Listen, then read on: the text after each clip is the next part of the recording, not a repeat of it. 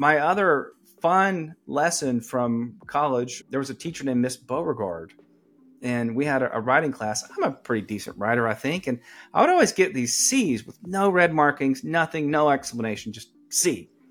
And so I went and met with her, and I said, why am I getting a C with no markings? Lowest grade in the class probably. And she's like, yeah, you're right. And she's like, can I be honest with you? I said, please. And she looked me straight in the eye. She said, I don't like you. And I said, oh, okay. Why don't you like me? I like you. And she's like, you are conservative. You're from the South. And I'm annoyed. You annoy me. I'm like, oh, and that affects my grade. She says, absolutely. So I learned a very valuable lesson that day. If your professors don't like you, you're not getting a good grade. And so before I'd gone to high school, somebody told me, stand up for your values and, iron sharpens iron and the BS. No, they want you to regurgitate back what they're telling you. And that was a very valuable lesson, particularly in law, because no offense to judges, but they're the same way. They don't want you going in there pissing them off about your views or what you think. You got to get inside their head and figure out what is it that they think. How can I line that up with the facts from my case and do the best possible presentation?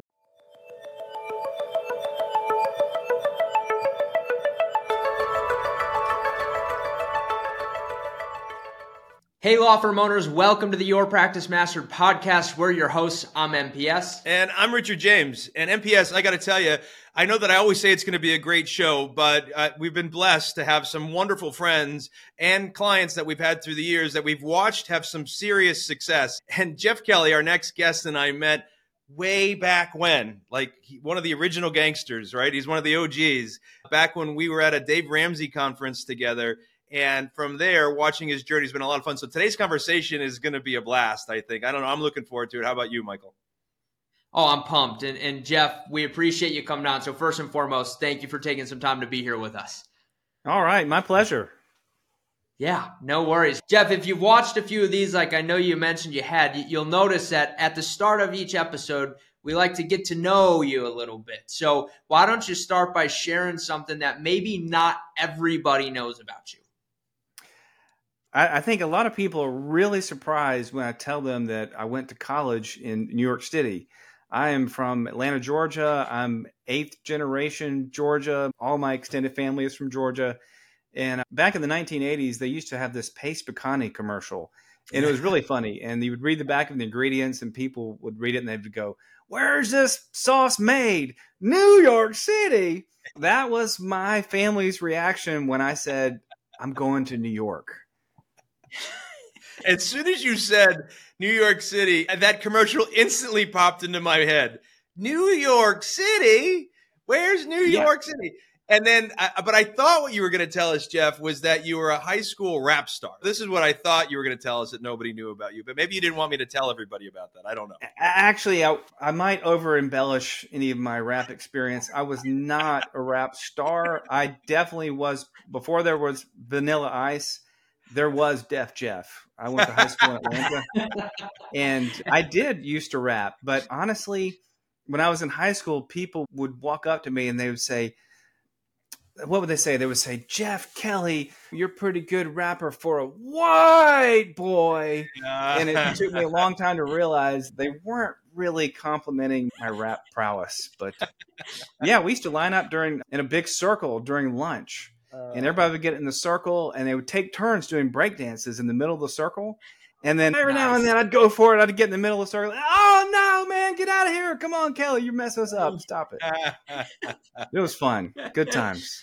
You always had awesome. The courage to go for it, though. That's what I love about you, man. You always had the courage. Absolutely. Yeah. That's the biggest part of that whole thing, taking the courage. But look, we went from rap star to attorney. So, Jeff, we got to hear a little bit more about that journey. So why don't you tell everyone at least the high-level, broad strokes of your journey from where you were to where you are now? So you're talking about when I first started practicing law? Okay, so when I first started practicing, I worked for a few large firm filers.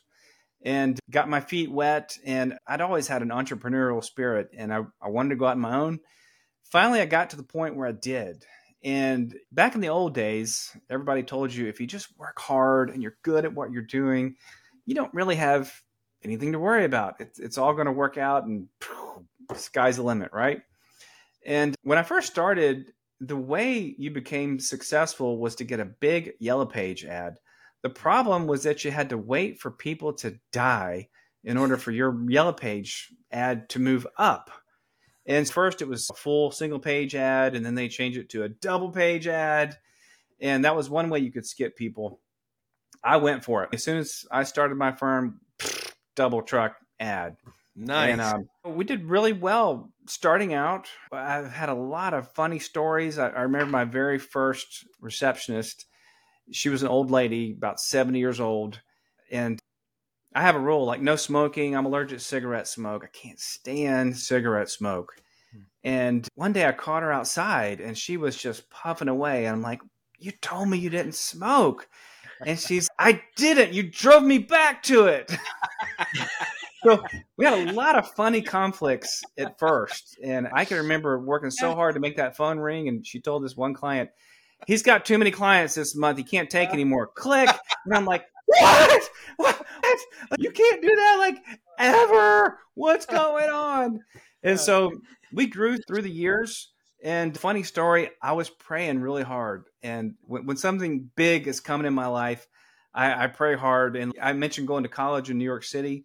I knew that what college I chose was going to have a major impact on my life. And so before I went to college, I prayed that I would have a burning bush experience, that there would be a fire set and God would speak, this is my Jeff, I love you, and this is where you're supposed to go to college. And I was a good kid in high school. I ran track and cross country. All I did was study and work. And it came time to go to college, and I'd gotten into Emory, I'd gotten into Furman, and it was okay. I was toying between that and Georgia Tech, and I didn't have this burning bush experience. And then about February of my senior year, my cross country coach called me and said, hey, how would you feel about going to Columbia, New York City? And I'm like, there's just one problem. Your deadline passed in January. And he's like, don't worry, I can get your application in. You got to do it. So I got my stuff together, sent it in.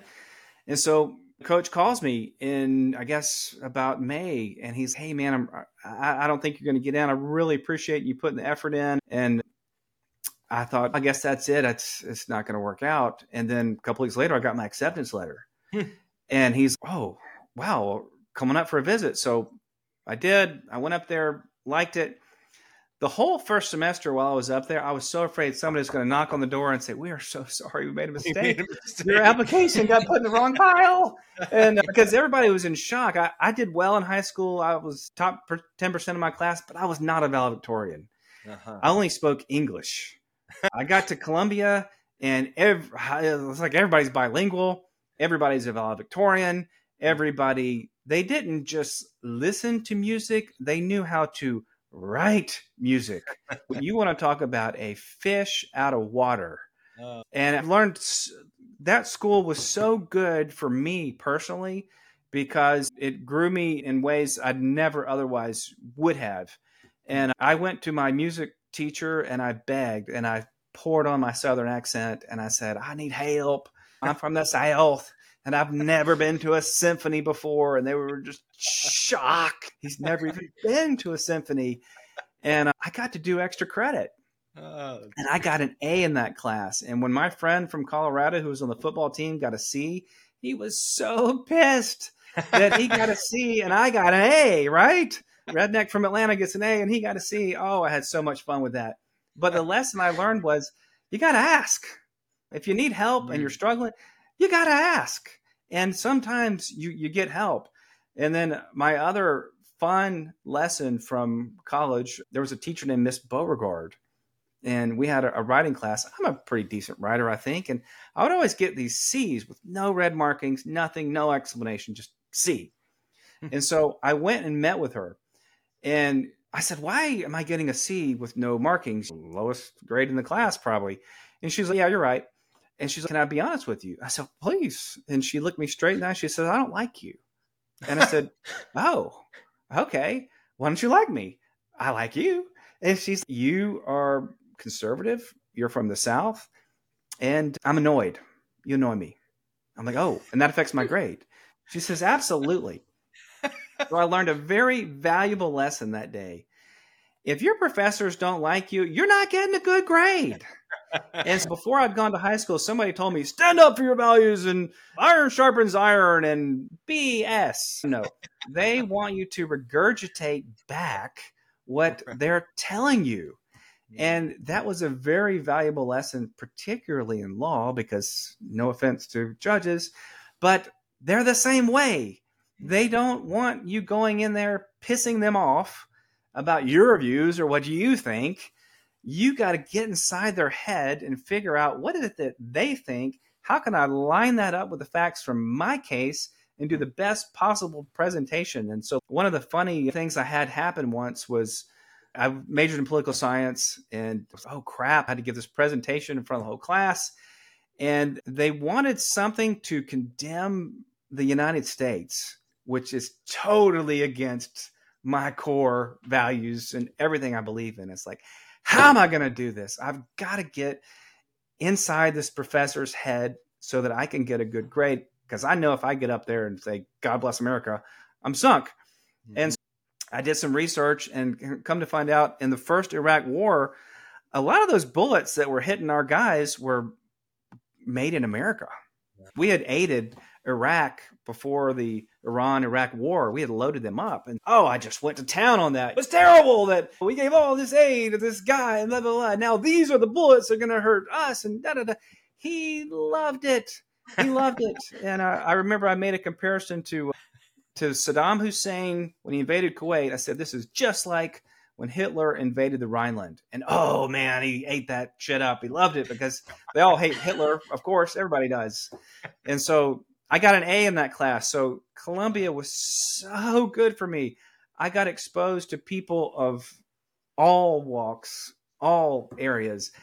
I desperately needed that. Even though I did come from a pretty diverse area of Atlanta, I learned so much about the world. And I remember my first girlfriend from Long Island going home with her for Thanksgiving and meeting her family. And her father looked at me and said, we hate the Irish. And I said, what's the Irish? I'm from the South. You don't know what that means. And he looks at me and he goes, you're the Irish. I'm like, really? I'm Irish? So learned a lot. Hey, I love you, man. But anyway, learned how to relate to a lot of different people, a lot of great experiences. And then the Richard James thing. Let me tell you how I became part of this group. I was struggling after I started my law firm, and I gave that poor lady a nervous breakdown, and we had clients coming in out of our ears and made money the first couple of years, but then we plateaued, and it's that grief. I've created so many headaches, and so I was praying.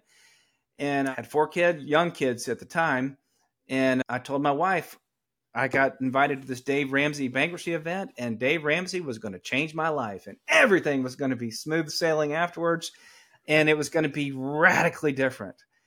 And I went to the event and it was great. It was a great event, but I knew quickly, this ain't it. This is not the change that I've been praying for, and no burning bush. Right. And so I had lunch with Jamie Miller. And for those of you who know Jamie, one of the nicest people on planet Earth. Mm-hmm. Mm-hmm. Jamie, listen, I love you, man.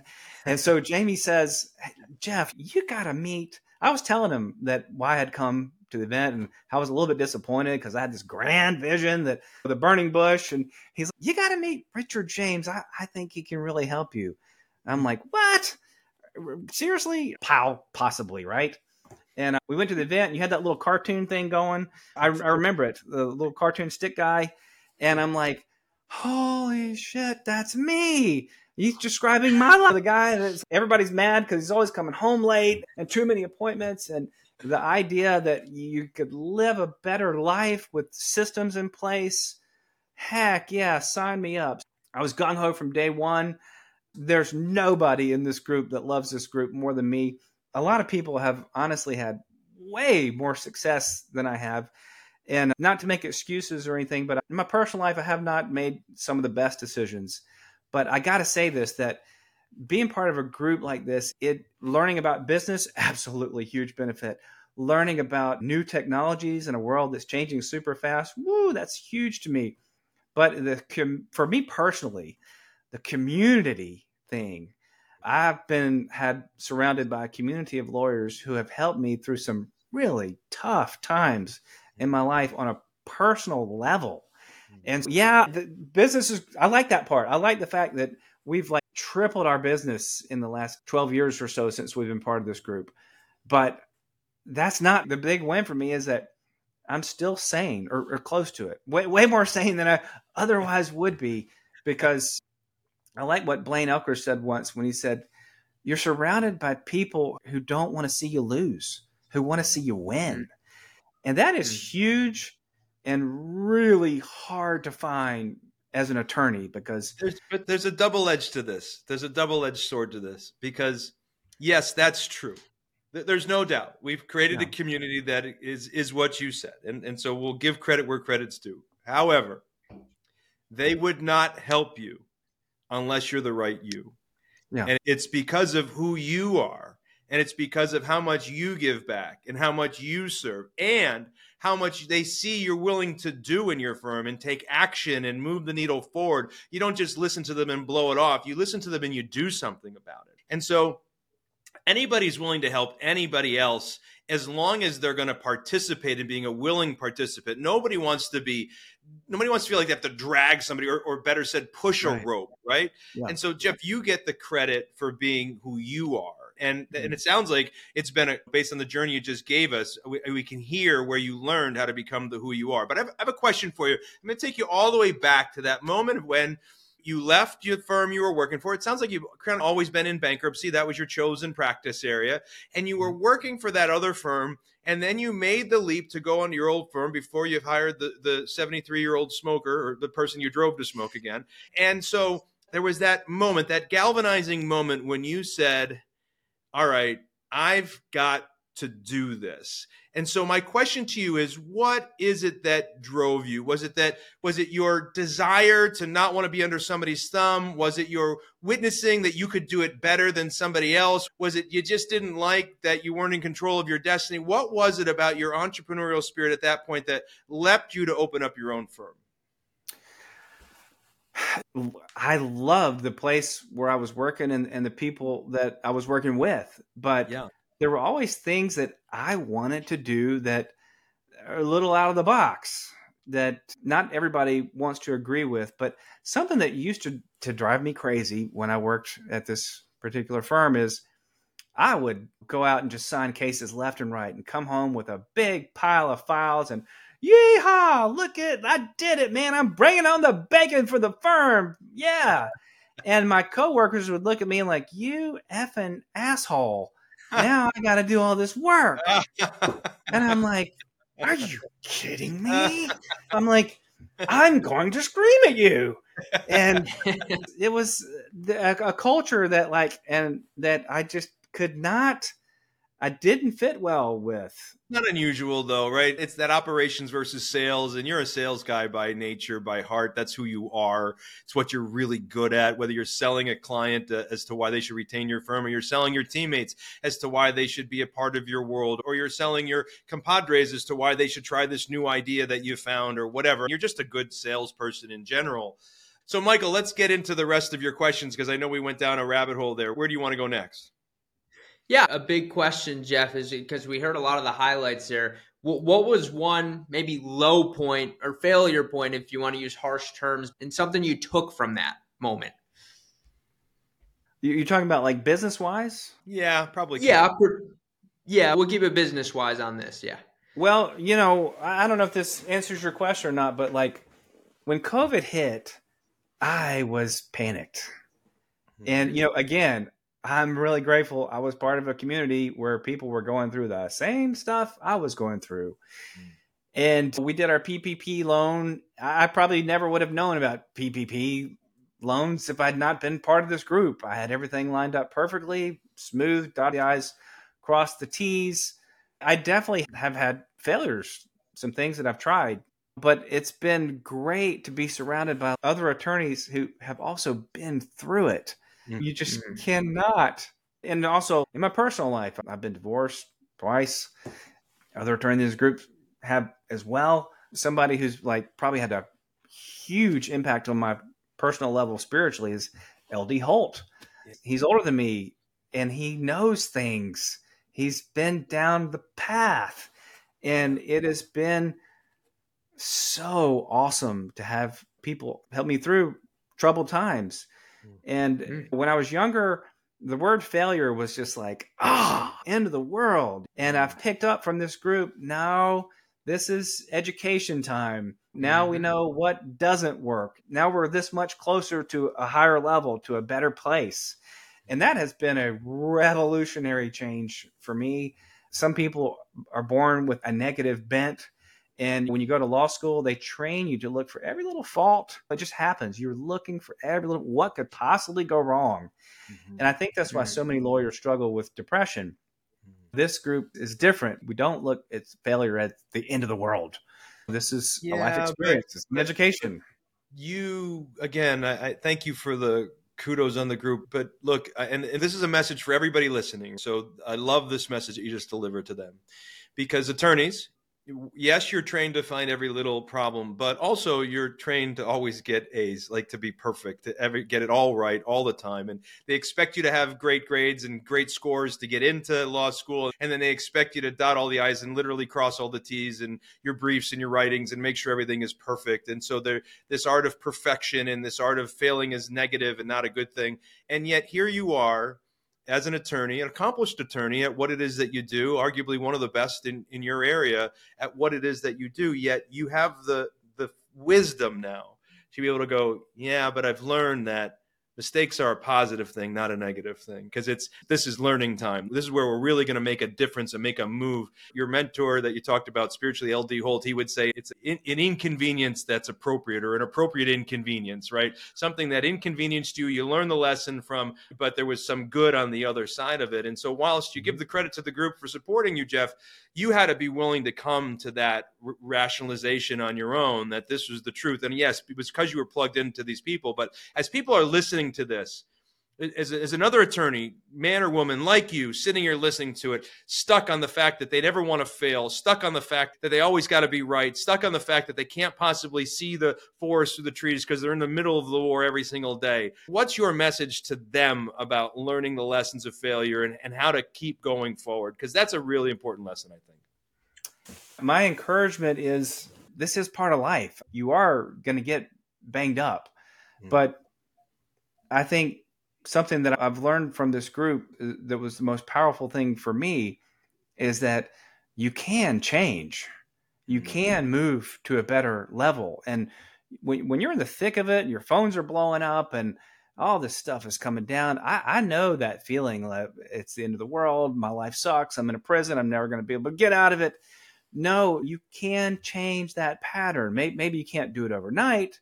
Take a deep breath. Be patient. You can take control. You can do things better. You can create more margin in your life, and you can get to a better place, and you can have dreams and accomplish things that you otherwise never would have. I love it. All right. Jeff, how about just what do you do on a daily basis that contributes to your continued success? What are maybe some of the habits you've got on a daily basis, or one key habit that you have on a daily basis? I cannot remember his name at one of the EAY competitions, but he's an estate planning attorney, I think, and he gave us all a PDF, and it's got those little things for doing your 8 minutes on. Oh, and James Jones? Yes. And it was awesome. And I use that, and I've tweaked it a little bit for myself. That 8 minutes a day of write your journal, write down what you're grateful for. As Jim Rohn would say, setting your sail for the day. Now, I got to confess, I don't do this every day. I try to. I want to. I need to. When I do it, I probably do it half the time. My day is so much better. Right. Oh, my goodness. It is so much better when I get those 8 minutes in the morning and analyze my day and I plan the steps. And I think Blaine quoted something like, for every hour you spend planning, you're going to save 4 or 5. He is so right. He is so right. And that's not something I am naturally wired to do. I am a carefree, woo, let's hit the ground, let's go. Where's the wind going to take us today? That is a terrible way to live life. Planning, be methodical, repetitive, compound interest, good thing. Yeah, but give yourself, if it's not who you are, give yourself some grace around it too. And so take the wins that you take. Okay, I did it 50% of the time. Maybe next week I shoot for 60% of the time and maybe be a little bit better. But at the end of the day, none of us are going to be perfect, period. And there is no perfect answer to this. So be true to thine self, right? And I think that you do a great job of that. Yeah, I agree. And by the way, I'm not perfect at it either. But when I sit in that chair right over my shoulder every morning, and I'd say 9 out of 10, I get it right. And I have my meditation app, and I've got my Remarkable, and I've got my calendar, and I just pull out my big rocks from the quarterly meetings, and I pull out my to-do list, and I meditate for somewhere between 2 and 12 minutes, depending on which one I choose for that day and how much time I have. And if I got some exercise in before that and I ate a regular good breakfast, boy, I tell you what, my day goes so much better. Everything about my day is better. Everything about it. I feel like I accomplish more. I don't feel like I get to the end of the day and go, man, I was so busy, but I don't know what I did. I just feel like the day went on plan and I end it well. And then I get to dinner and really feel stress-free. And starting the day right is a huge, great tip. Thank you for that. Thank you for saying that and no, I don't get it right all the time either, but that's okay too. That's okay too. Agreed. I love it, Jeff. I think that's super helpful. How you start your day makes a huge impact. Gives you more energy too. Just starting better gives you more energy throughout the day. What's got you fired up, Jeff? What are you excited about? Could be business, could be personal. What's got you excited today? I've really been excited about this for a while is ChatGPT and AI and automation. And so I've really gotten into Zapier programming. And it just, I think it irritates the snot out of my poor wife because she is, you're an attorney. You're not a computer programmer.